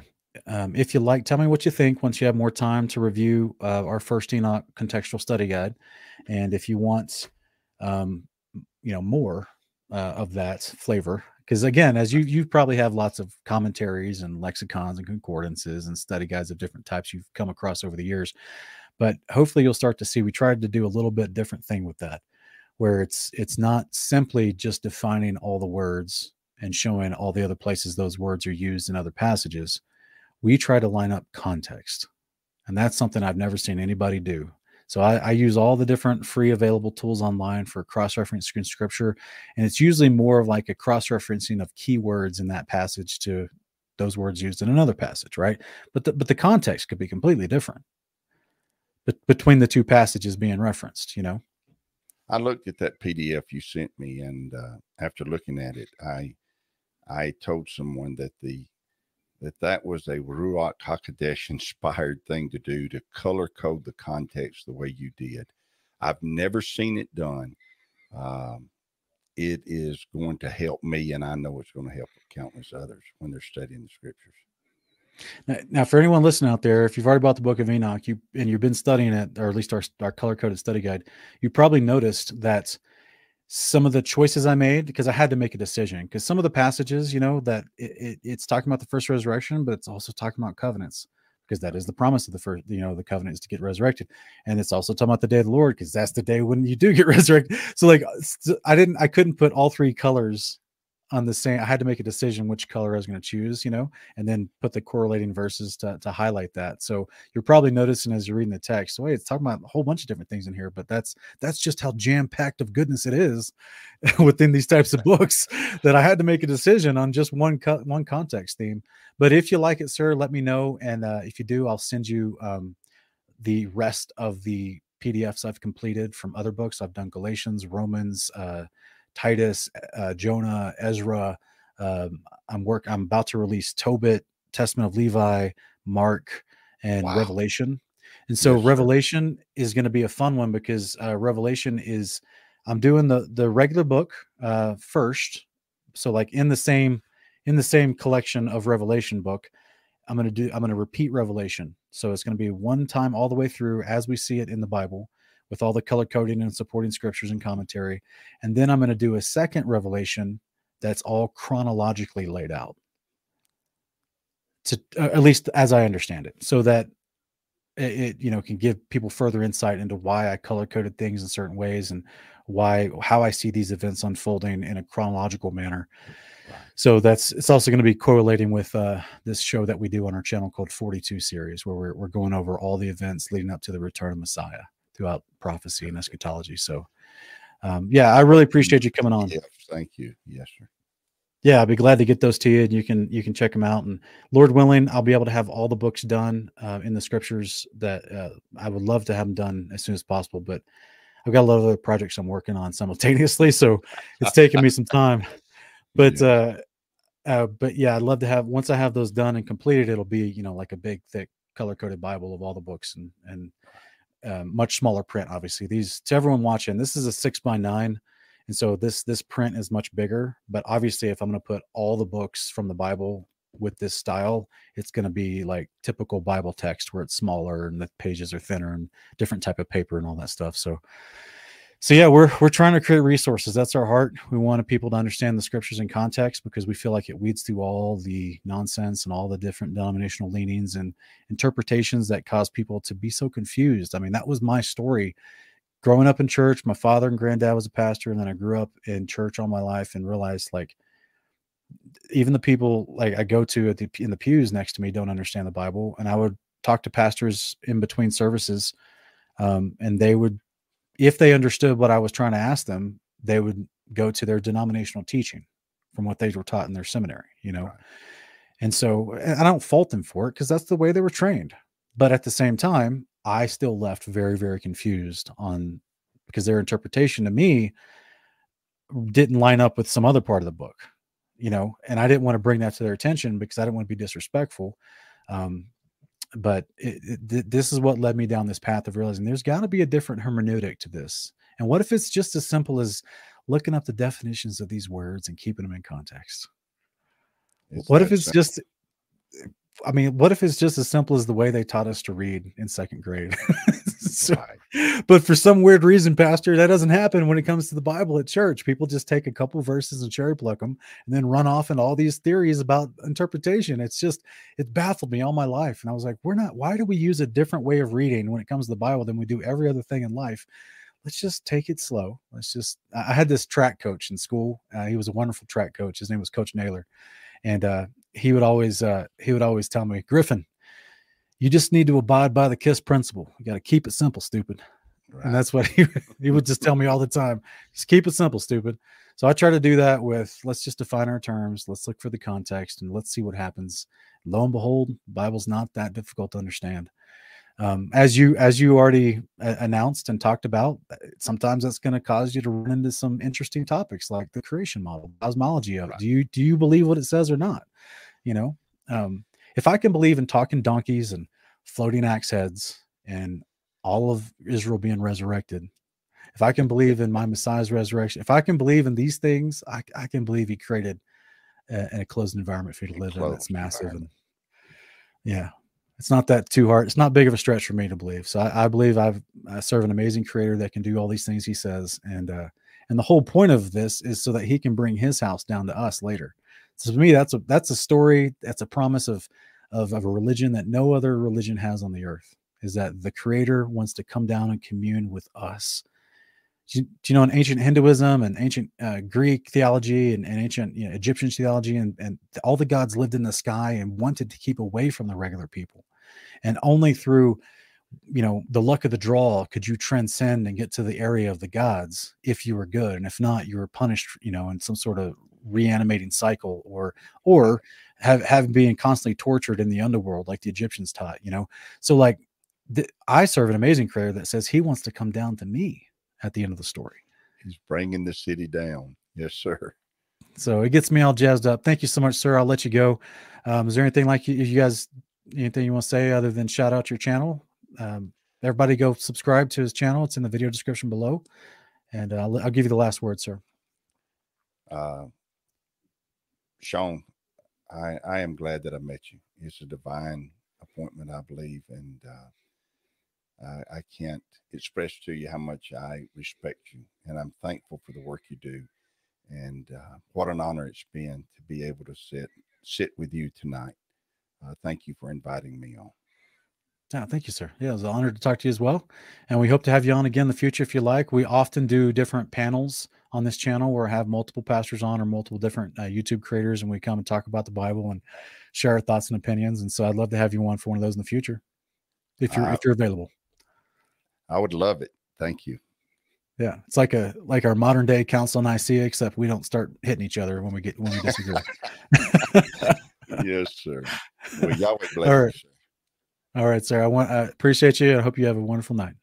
You too. Good night. Okay, everyone. That was Pastor Steve Martin from the Assembly of Yahweh in Northern Alabama. So I hope that that was a blessing to you guys. I appreciate everybody being here in the live chat, and looks like there were no upheavals or grand fighting in the chat, so that's always good. But as you saw tonight, this is just a small taste of what is happening on a large scale. That gentleman has his own congregation, and over time, I believe in one of his messages, he talked about being a part of the Southern Baptist Convention. So that means he was part of a very long-standing tradition in the United States of a specific type of doctrine. And since then, he's moved away into becoming Torah observant and realizing the applicability of the law for discipleship of believers. And then he's coming into other topics that he's realizing the Bible has been saying this the whole time. And that's always been our challenge to everyone listening, is like, are we going to believe the Bible, or are we going to believe some men running around claiming they know it better than us? I mean, we all can read. It's the benefit of being in this type of first world society. We can all read. And these words have definitions in them. The Bible is not a mystery. You can understand what the Creator is trying to communicate to you, and you don't have to be confused. And so even pastors are waking up all across the earth. Like we've talked about what we feel is the fulfillment of the Deuteronomy 13 prophecy of people calling to mind the commandments from everywhere under the heaven they've been scattered. And that's been happening. He's another living example of that as well with his congregation, but they're also waking up to everything else in the Bible too. It's amazing. It's amazing. So hopefully this was a joy for you guys to watch and listen to tonight. If you enjoyed what we did here, hit that thumbs up. Let's go check the poll. Let's see what everyone here at the end, let's see what everyone did with the poll in the live chat tonight. Okay, so it says, so it looks like we have, so I asked everyone, do you think First Enoch, do you find, I have a typo, my bad guys.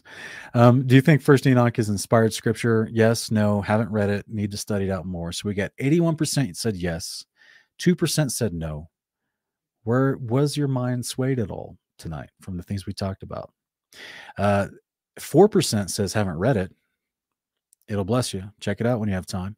And 13% is undecided, basically saying they need to study it out more. That's fair. Okay, keep studying. That's fine. And as always, though, we like to let people know, hey, even if you decide you don't like the book, that's fine. We still consider you a brother in the faith. We still think that you can be a part of the family of God. We still think that there's plenty of information in the modern edited canon of 66 that we do have that can lead you to righteousness, lead you to salvation in Christ, lead you to a good understanding of theology and of eschatology. This is where I learned about the gospel of the kingdom of God that Yeshua preached, was from the modern canon of 66. It wasn't from Jubilees or Enoch. It was from me going through Isaiah and Nahum and Zechariah and Ezekiel and all these chapters that talked about the day of the Lord. And then I was still like, wait a minute, Yeshua's talking about the gospel of the kingdom. That happens on the day of the Lord. That's when the kingdom comes down. All right. So I learned all that from the canon of 66. And that's how we started our channel, was to make sure people were getting some exposure to the gospel of the kingdom. And so, I just, hopefully, you understand that if you don't are yet undecided about some of these books that were intentionally left out, these sacred writings that Pharisaic Judaism decided to leave out at some point, if you're still on the fence about it and still studying it out, we still love you. You're still awesome. It's okay. Just keep studying it, and if you, just at the same time, remember that I claim I have studied it, and I got the proof in the pudding. I literally published my studies. So you're welcome to check that out if you want. That's in the video description below. It's the book you see here. You can order from Amazon. You can also get access to the PDF version if you like. If you don't want the book, but you want access to the PDF version, you can download that, the study guide version on our Patreon. It's a part of the family tier. It's only $20. So And you can download all the other books we've completed and we'll be completing in the future as we release them on the Patreon for the family tier. It's a part of our contextual study guide. So you guys are awesome. Thank you so much. We're not going to do any Q&A tonight. We did that yesterday, and I got to go eat dinner. My wife's got some beautiful smells going in there. So thank you for being here, everyone. Thank you for the super chat. Looks like, oh, Run Boston Bear. How you doing, brother? He said, thank you for being a word nerd, for teaching the way you do. This is all critical information. We're lifting you and Lindsay up often. Thank you. I appreciate that.